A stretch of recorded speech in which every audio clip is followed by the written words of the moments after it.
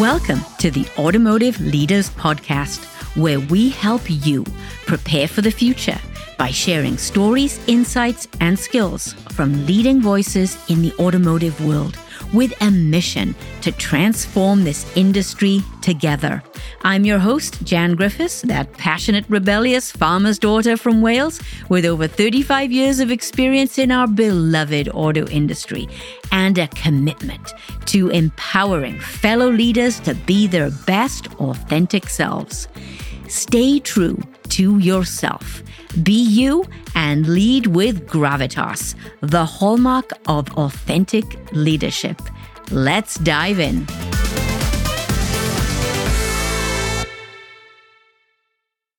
This episode is brought to you by Lockton. Lockton redefines business insurance and people solutions with a personal touch. Their global team of 11,000 is driven by independence, not quarters, to tailor success for your business. Discover the Lockton difference, where your goals become their mission. Independence, it's not just how you think, but how you act. In this episode, you'll meet a man who is in love with India, Detroit, and technology. You're going to meet Warren Harris, the CEO of Tata Technologies. In this episode, we explore automotive business culture, Indian business culture, his leadership style, the Patrick Lencioni influence, and why Warren believes in the health of his organization and how he builds a cohesive leadership team. Warren, welcome to the show. Great to be here. So let's get into this. What is your story? Well, I was born on the Wirral in the UK, just outside of Liverpool, across the River Mersey. I was born into relatively humble beginnings. My father was a welder.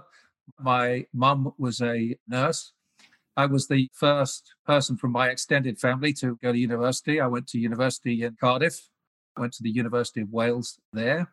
I did a mechanical engineering degree and then got a job in London with Babcock International, that was a power station company.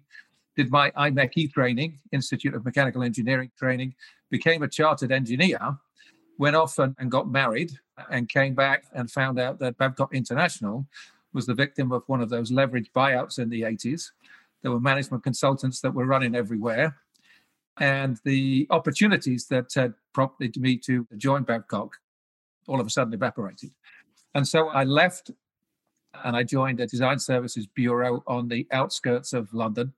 I remember going into the facility that they had, which was an old stately home, and there was a Formula One vehicle in the foyer. And I remember interviewing for the job and resigning myself to whatever they offered me. I was going to take it. It was such a great facility and a great environment. Got the job. I joined as an applications and an interface engineer. And I didn't know that this company had one customer. They were supporting Volvo cars. Volvo was in the midst of the Volvo 850 project. There were a bunch of British engineers that were working in Gothenburg. Sweden changed its tax laws. All of the British engineers fled overnight. And so a Swedish businessman put together a company that provided the opportunity for these British engineers to complete the Volvo 850. And it was that company that I joined. At the time, Volvo were fairly progressive in terms of their use of computer-aided design.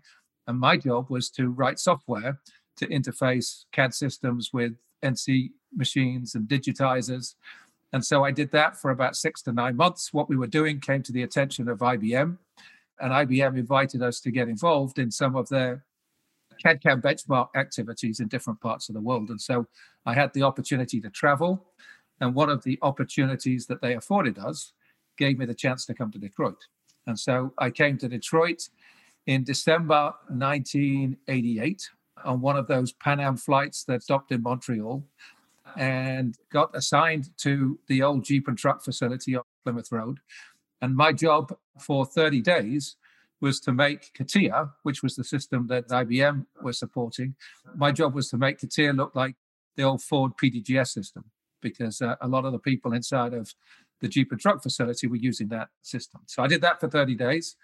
We were successful in winning the benchmark, and 30 days became 3 months and then 6 months. And I've had a relationship with Detroit now for more than 30 years.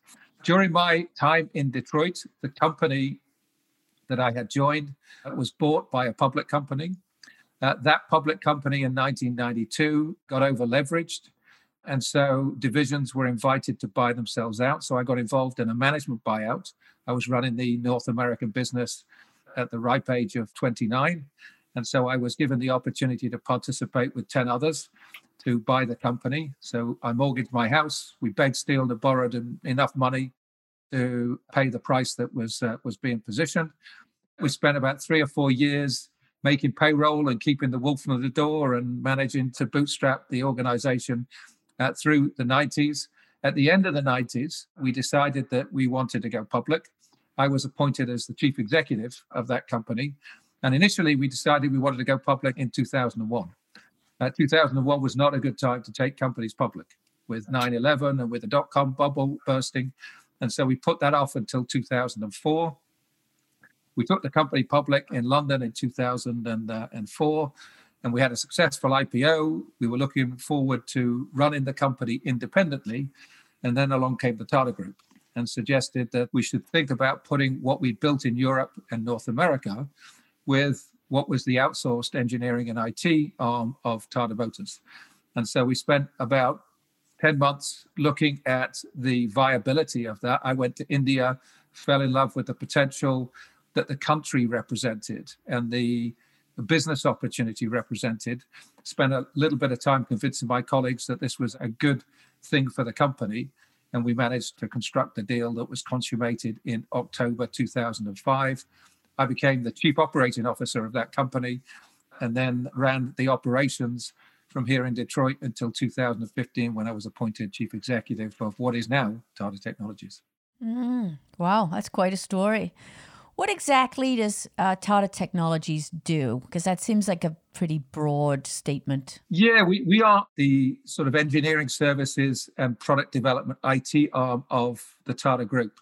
When Mr. Tata set up the concept for the company in the late 90s, what he didn't want to do was replicate what he'd done with Tata Consultancy Services, which was create a generic IT services company. What he wanted to create was a company that was dedicated to the manufacturing industry. And he built a proposition that was predicated upon two components. One is real engineering work. So we do real product development work for automotive, aerospace, and industrial heavy machinery companies. And that includes the provision of people all the way through the complete turnkey outsourcing of complete vehicles and complete products. The flip side of the proposition is that we also help those same manufacturing companies select and deploy the IT tools on which new products are built. So we do a lot of work in and around digital systems, ERP systems, PLM systems. The company today is almost 9,000 people, 16 different geographic locations, 27 different nationalities. And although we're very proud of our position inside of the Tata Group and the nexus that we have in India, the company is very much a global company. I'm based here in Detroit.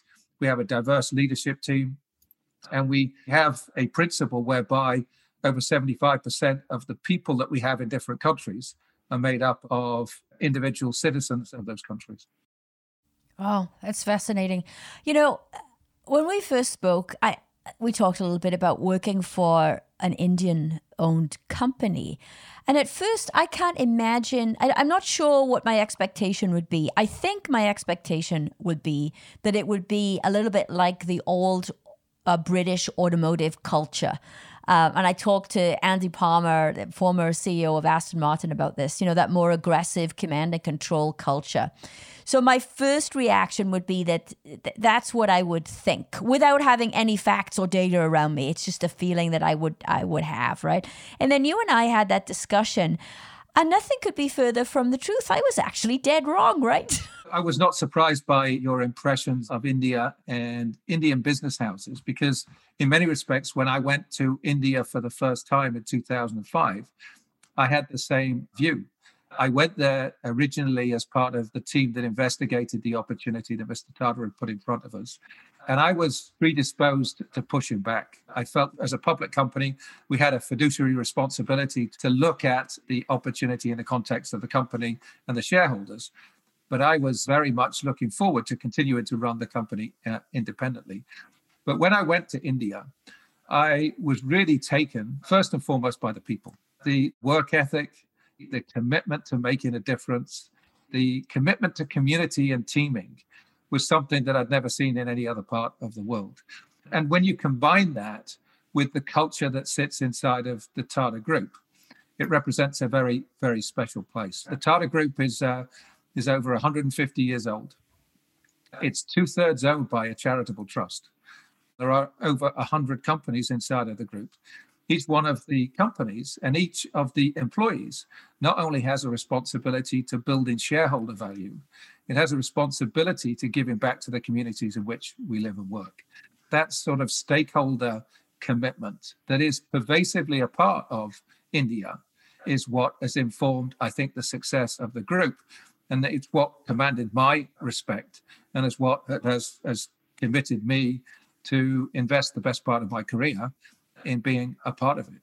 And although there are certain comparisons that one can draw between Indian business and what used to be British business in the 70s and the 80s, you refer to hierarchy, and there is an element of that. The way in which India is changing, the way in which Indian business community is changing, gives me tremendous confidence that not only will India continue to be relevant today, it will have an increasingly influential role on business and the economic world in the years to come. Yeah, well, I was thrilled to hear your experience of an Indian-owned entity and the culture and the investment in the community. And then just recently, I saw your post on LinkedIn, and that has actually manifested itself with the new headquarters in Detroit, right? Do you want to talk to us a little bit about that? It was a really great milestone when we were able to take our North American headquarters back to the city of Detroit. I referenced before that my journey in this state started in Detroit in 1988. And so to take the business back to where it all started was a great privilege for me and something that was very personal to me. We looked at our options about 3 years ago, and we are very much part of the evolving mobility industry. And we saw what was going on down in Detroit. We saw the ecosystem that was building in and around the startup community and the venture capital community.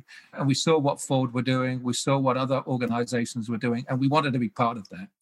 But we also wanted to be part of the regeneration of the city. We've been invested in various philanthropic activities in and around Detroit for more than 20 years. And so to demonstrate our renewed commitment for those programs and for what's going on in the city was also a part of the rationale that informed the decision. And we've been absolutely delighted with the experience that we've had so far. Unfortunately, because of COVID, we've not spent a lot of time in our headquarters on Cass Avenue. But for the first year, all of our employees enjoyed the environment. We were able to reach out and make connections in the city with partners and with groups that have really enriched the business experience, but also the community experience that we've had as an organization. So it's been a great journey. Yeah, and as you say, you're right in the middle of all that startup activity, and it's the same building as the new WeWork It site. is, yeah. It's an Alfred Kahn building, and it used to be an old Cadillac dealership, and we've got the penthouse. WeWorks have got the first 5 floors. Yeah, I love that.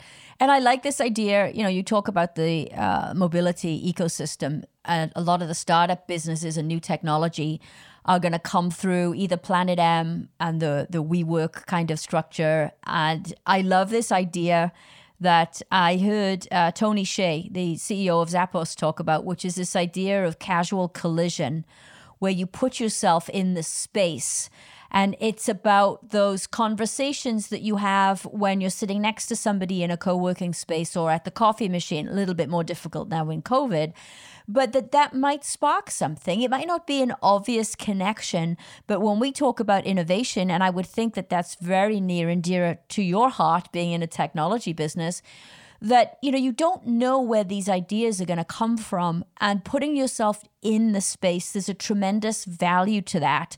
So since I've already now taken us down a path of innovation, let's talk a little bit about innovation. What does innovation mean to you, and how do you get it? How do you make it happen in your business? The best definition I've come across for innovation is fresh ideas that have true economic value. And I think innovation comes from diversity.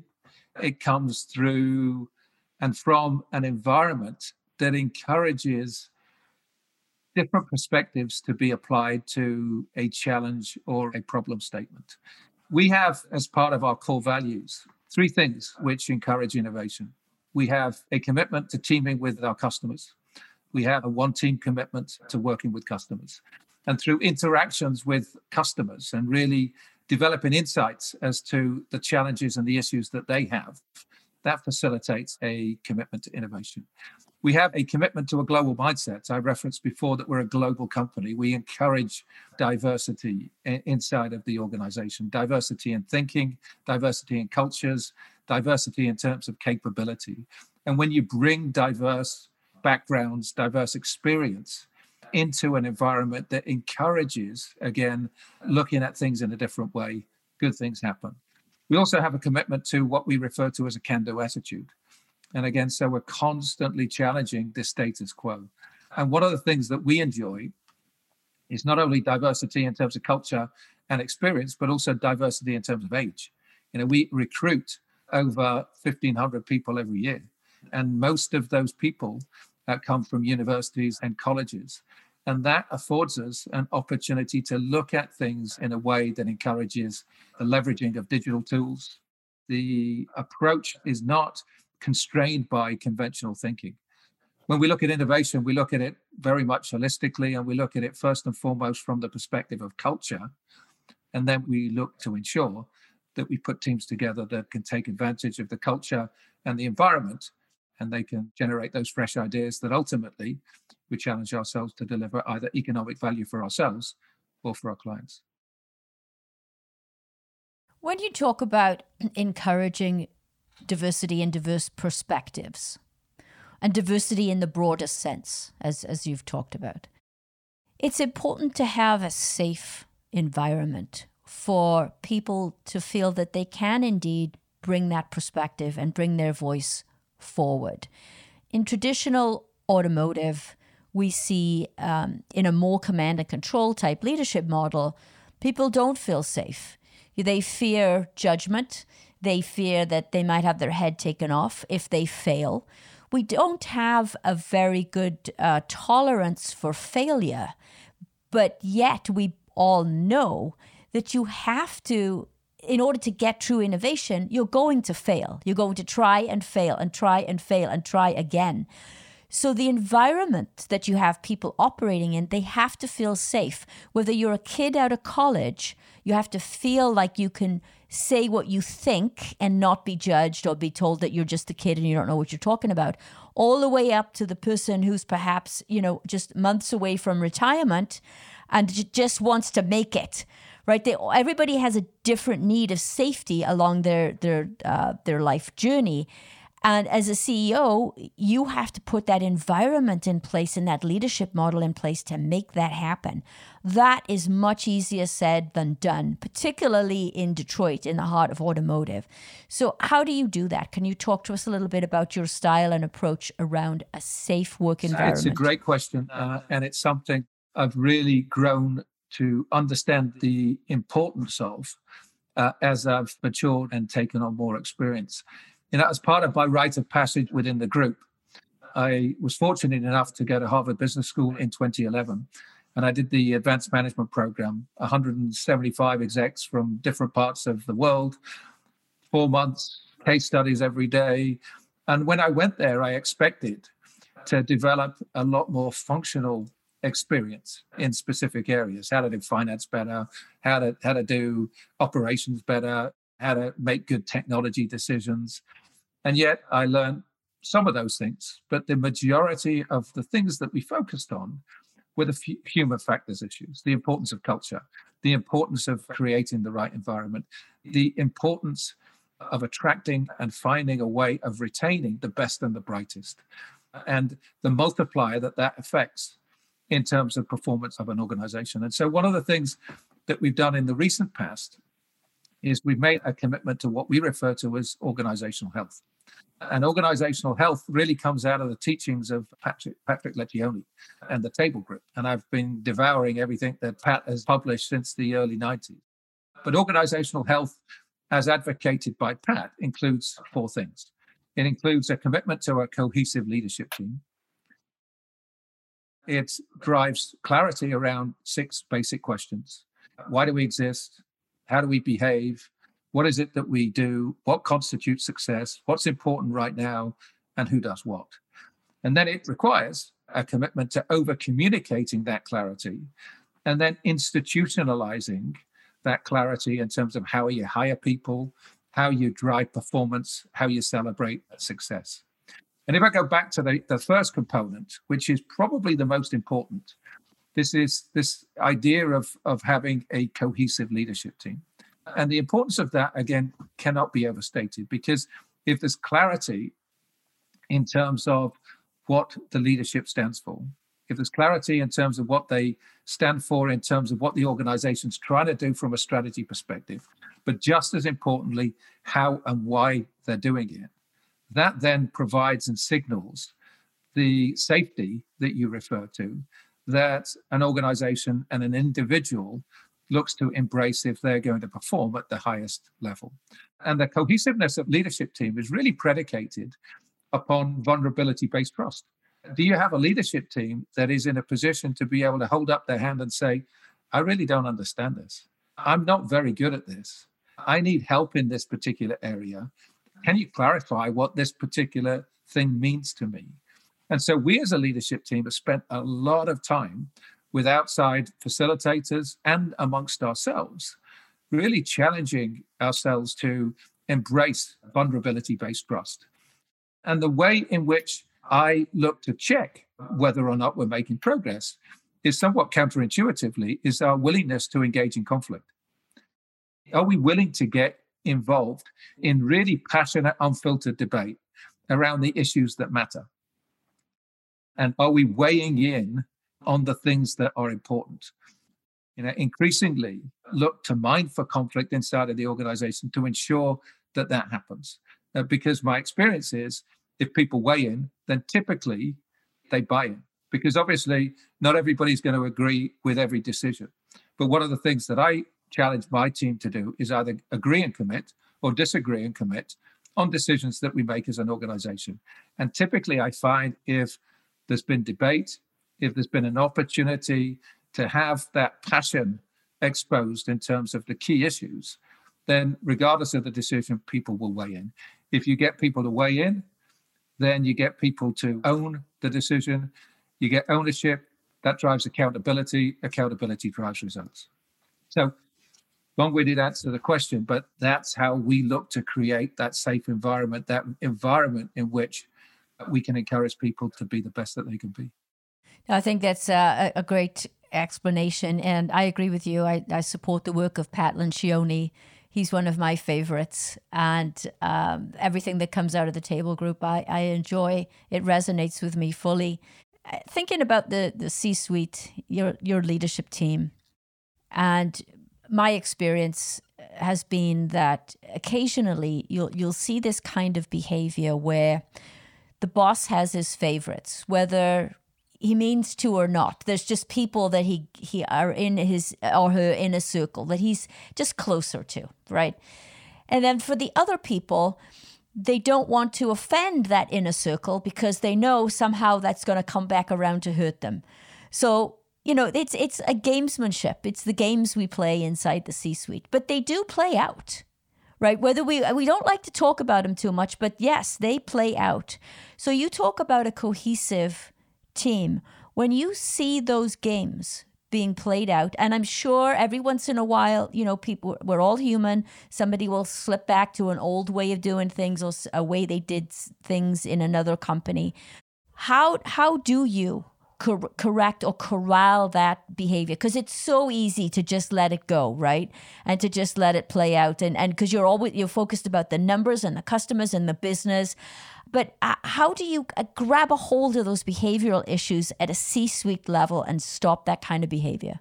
Again, it's a great question. And I don't think there's an exact science to how you grapple with these types of issues. But I think there's a couple of things that we've done that I think perhaps has certainly been helpful for us and perhaps is helpful for others. I think first and foremost, the role of the leader is to go first when it comes to doing the mea culpas and to acknowledging when parochial interests or particular biases or particular conditioning has constrained the ability to look at an issue objectively. So being open and transparent when decisions or things have happened that have not ultimately proven to be the best approach that the company or one could have taken to a particular issue. So the willingness, again, to be vulnerable and to share that. And then the other thing that we encourage as part of this commitment to conflict is peer-to-peer accountability. I applaud members of the team when they have the courage to call out that our health as a team is being compromised by individuals or blind spots that are getting in the way of the best interests of the company or the clients being paramount.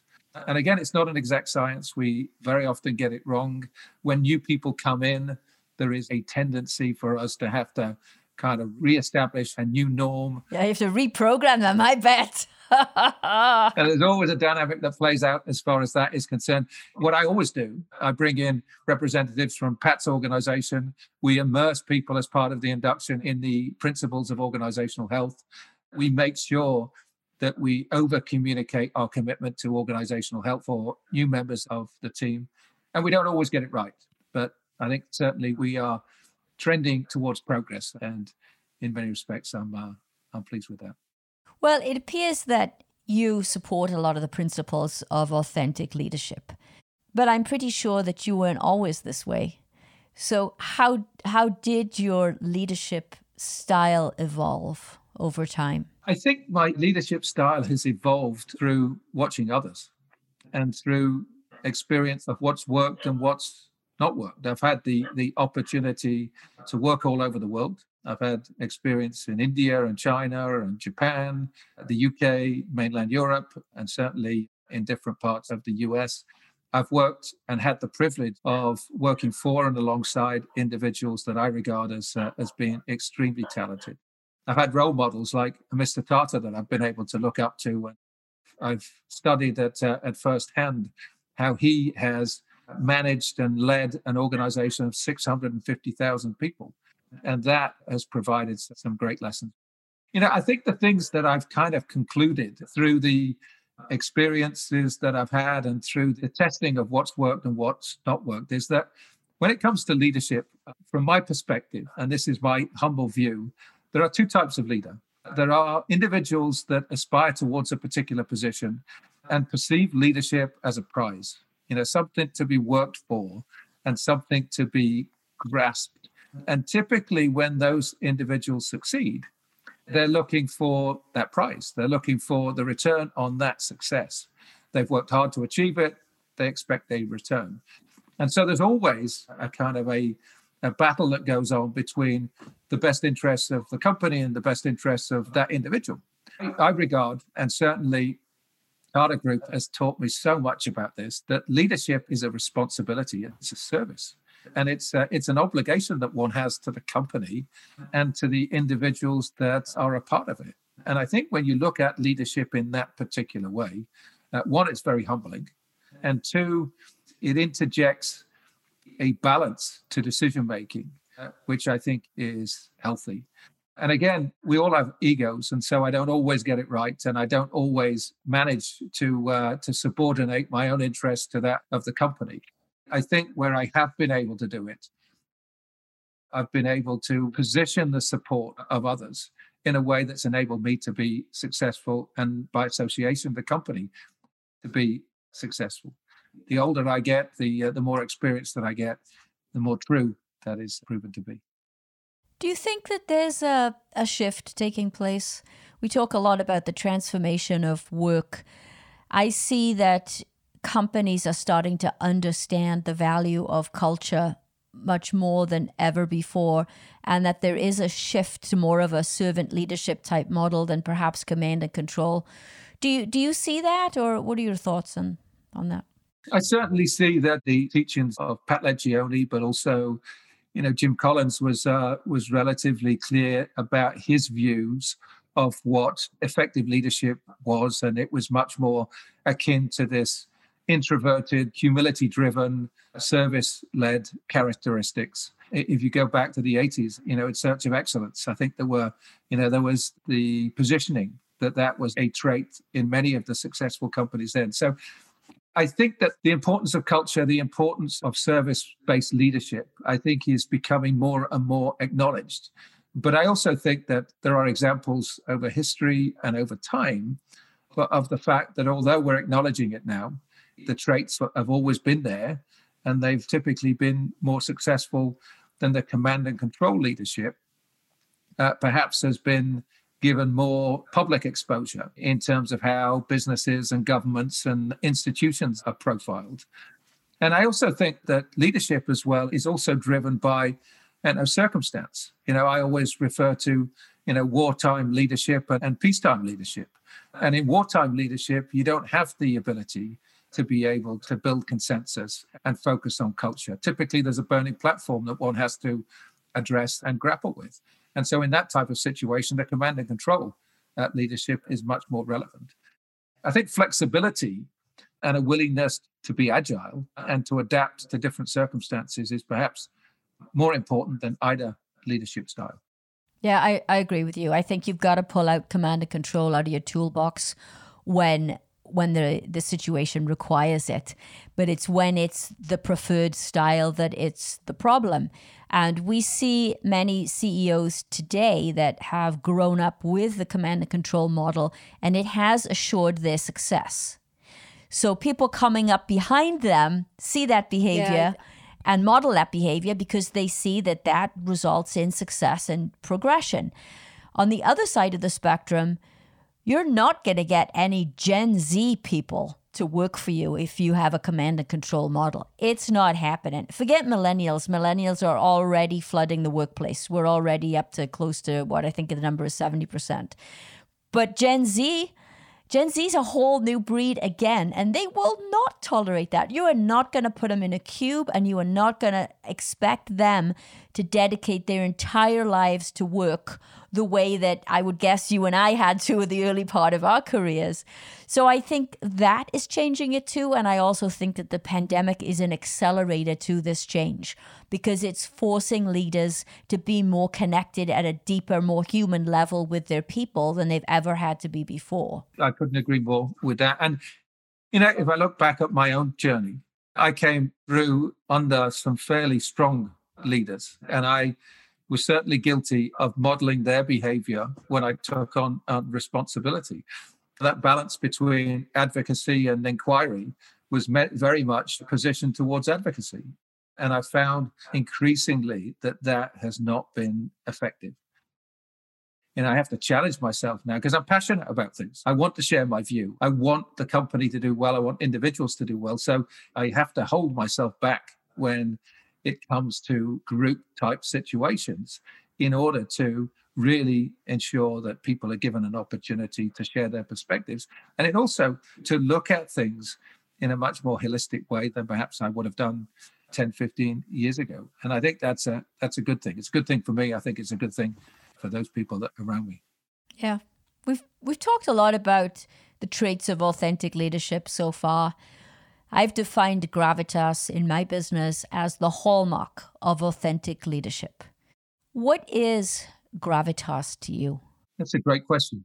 I think if you look at the way in which a dictionary would define gravitas, it's seriousness, it's a solemnity, it's the things that, traditionally associated with things that are important. I look at gravitas as being, in the context of business, as being substance, something that's real, something that's meaningful, I advocate inside of the organization for strategy being the driving force of our organization, and the fact that compelling purpose is the basis on which we build the culture and we build the plan for the organization. To my mind, that's a commitment to gravitas. That's a commitment to the substance. That's a commitment to meaning that hopefully will resonate with all of our stakeholders. And so for me, gravitas, it's not seriousness, it's not solemnity. It's much more about the compelling nature of what we have the opportunity and, again, the privilege that leaders have inside of an organization that they can build inside of their teams. You use the term compelling, and that's the term that I like to use around gravitas, because the name of my business is Gravitas Detroit, so I get to interpret any way I want because I can. So I move away from the dictionary definition, which is, of course, as you stated, it's about solemnity and seriousness and weight. It's gravity, it's weight. But to me, it is that compelling feeling that you get when you're around a person who is a leader, that sometimes you just don't even know what they're doing or what they're selling or buying or who they are. You just want to be around them, right? You just want to be on their team because you feel safe with them. There's trust. They've got your back. They will help you achieve your potential and maybe even more. I mean, it's a feeling. To me, I've used it to define the hallmark of authentic leadership. And it exists. I mean, it's out there. You are one very clear example of somebody who practices authentic leadership and has that feeling when somebody's in your presence, you can sense it. So I've redefined the term gravitas. I'm not sure if Webster's Dictionary wants to contact me so I can explain that to them, but I'm happy to do so. I think mine's better, don't you think so? Okay, let's talk a little bit about personal accountability. I've been running accountability labs. I now have, as of January 4th, I'll have 3 of them running. And I find the subject, it's amazing. I find the subject fascinating as to how people start their day. Because personal accountability, how you talk to yourself in your head, the commitments that you make to yourself. When you say, I'm going to do this, do you give yourself an excuse or do you do it? As human beings, there's all kinds of stuff going on up there in our heads, right? So I'm always interested in how leaders start their day, how they set their day up for success. So what does that look like to you? How do you typically start your day? It's changed since COVID. Before COVID, I was typically on the road for 2.5 weeks every month. I would typically spend a week in India, a week in Europe, sometimes China, Japan, and then the rest of the time here in the US. When I'm on the road, I would typically start with a run.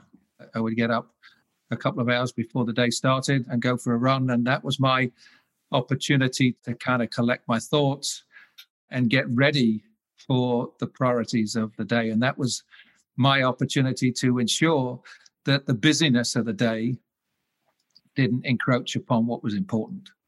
Since COVID, I still get up earlier than I did previously, because my Zoom calls, because of the overlap with India, typically starts at about 6 o'clock. So I typically get up 4:30.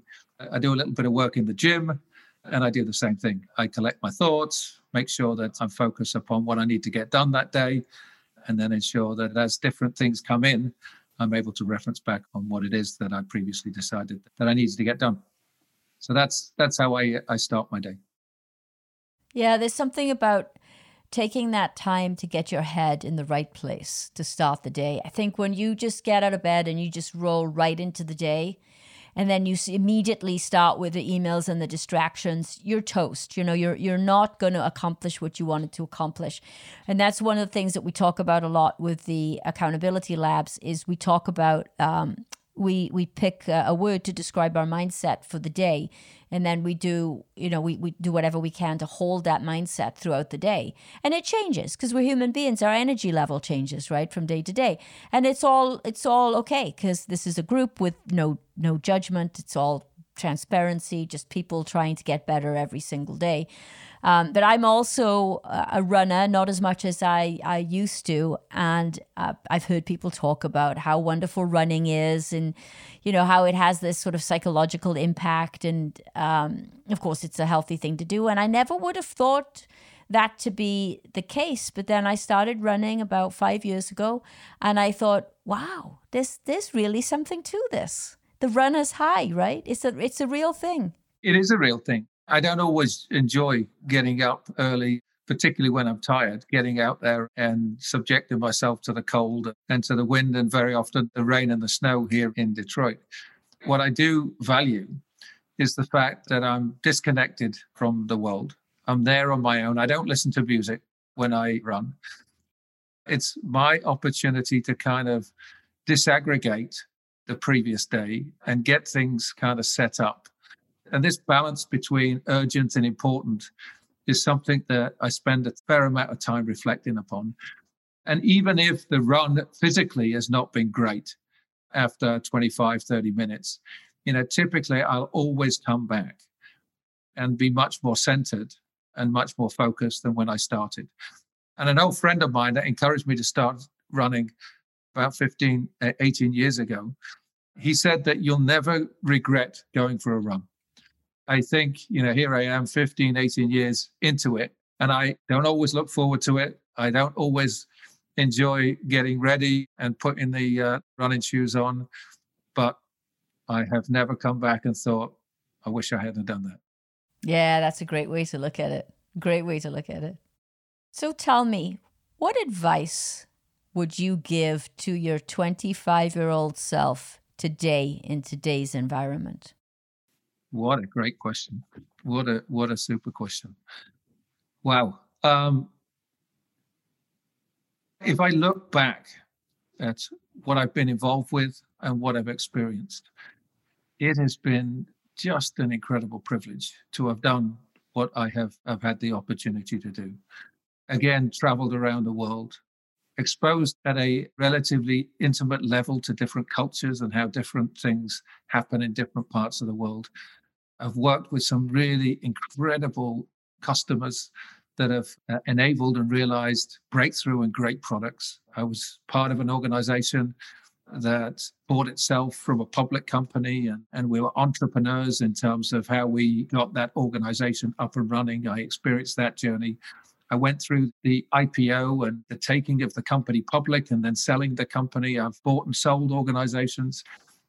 It's been an absolute privilege, and I'm extremely grateful for the people and the circumstances that have enabled that. But the one thing I think that I would remind my 25-year-old self of is the importance of being present throughout all of those things. I'm very goal-oriented and very much focused upon targets and achievement. And very often, as you're going through the journey, those focus on those goals and those objectives can distract you from the experience itself. And you don't always value the experiences and the interactions and the people and the opportunities that you're given. And so I think if I was to offer up advice and counsel to my 25-year-old, it would be to enjoy the journey and to do all of the things that I've had the opportunity to do, but to ensure that I'm present at all times and I'm able to fully appreciate what it is that life has given me. Yeah, I think that's great advice to 25-year-olds that are perhaps listening to the podcast.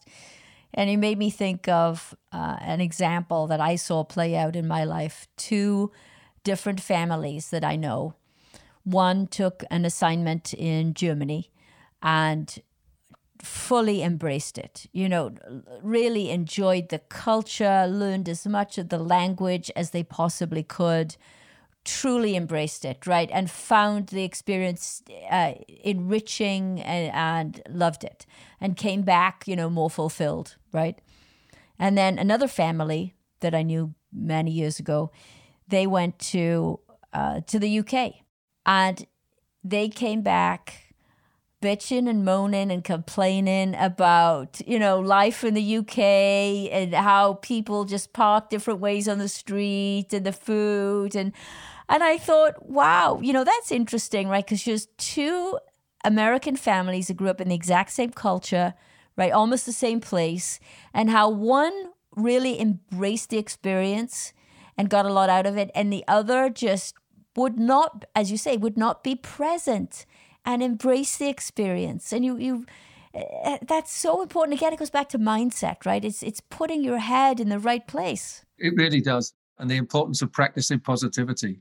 One can certainly look at at an experience and an opportunity with a rose-tinted perspective, or you can look at it from the perspective of a glass being half empty.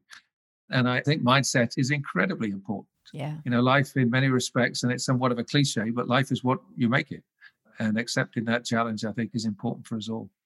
Yeah, we'll talk about mindset being important. Never before has it been so important than when you're dealing with a pandemic. So in your business, I've talked to many senior level leaders over the last couple of months, and I've asked them all the same question. And that is, what did you learn about your business in the pandemic that was something that improved efficiency or was just a really great thing that happened, whether it was a cultural issue, behavioral issue, something that you've learned that you want to retain in your culture? Is there something that stands out? Yeah, we've learned a great deal in the last 9-10 months. And there's a lot that, as things hopefully improve, we'll be looking to retain and protect. We're a virtual company. We work with our customers all over the world, and then we tap into global teams that we position as part of a value chain to deliver services and capability and technologies back to our customers. So working and operating virtually is something that we've been set up to do since the outset. The ability to be able to work across time zones, the ability to be able to work from anywhere and still be productive is something that we've built our organization around. But I think one of the things that we've really, really crystallized an understanding of is I'll go back to the organizational health discussion that we had. Alignment, I think, inside of any organization is so important. A real understanding of what the company is set up to do, what the company's purpose is, what's the company's strategic intent, what's the difference that matters. That's typically understood by the leadership team, but it's not always understood as that's cascaded down into the different functional groups and geographies. The virtual environment that we've created inside of our organization since the pandemic has allowed us to connect with people in different parts of the world in a formal and an informal way, and have the conversations around why what it is that we are doing makes a difference not only to the company and to our customers, but to them. And I think before, typically when I would interact with teams, it would be when I would travel to a particular location and when we would do town halls, and it would tend to be one-to-many type conversations.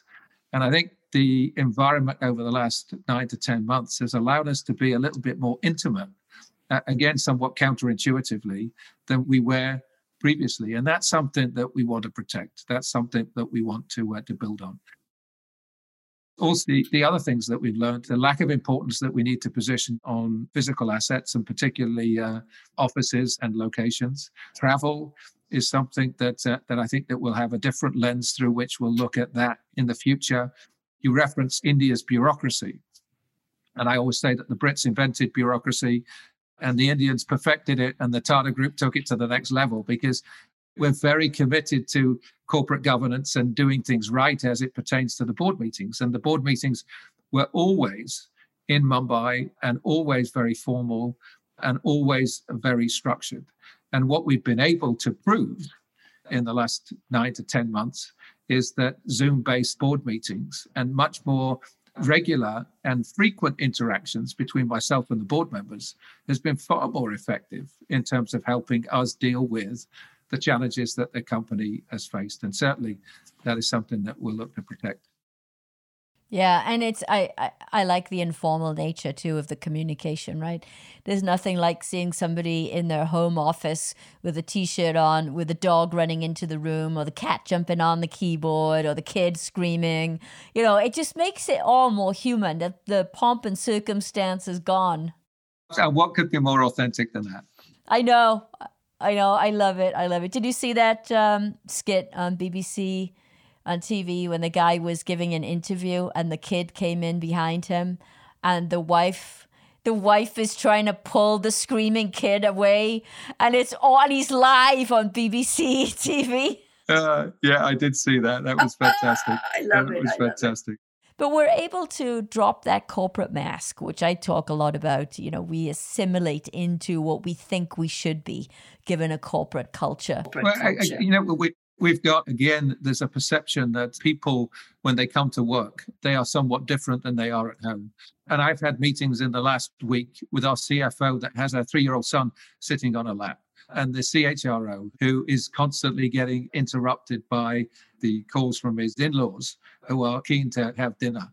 And when you see people in that light, this commitment that we have to vulnerability-based trust and an approach that is predicated upon personal connections, it helps that. And so, certainly from my perspective, seeing people in that light has certainly enabled a progress as far as our culture that previously it would have been difficult to have achieved.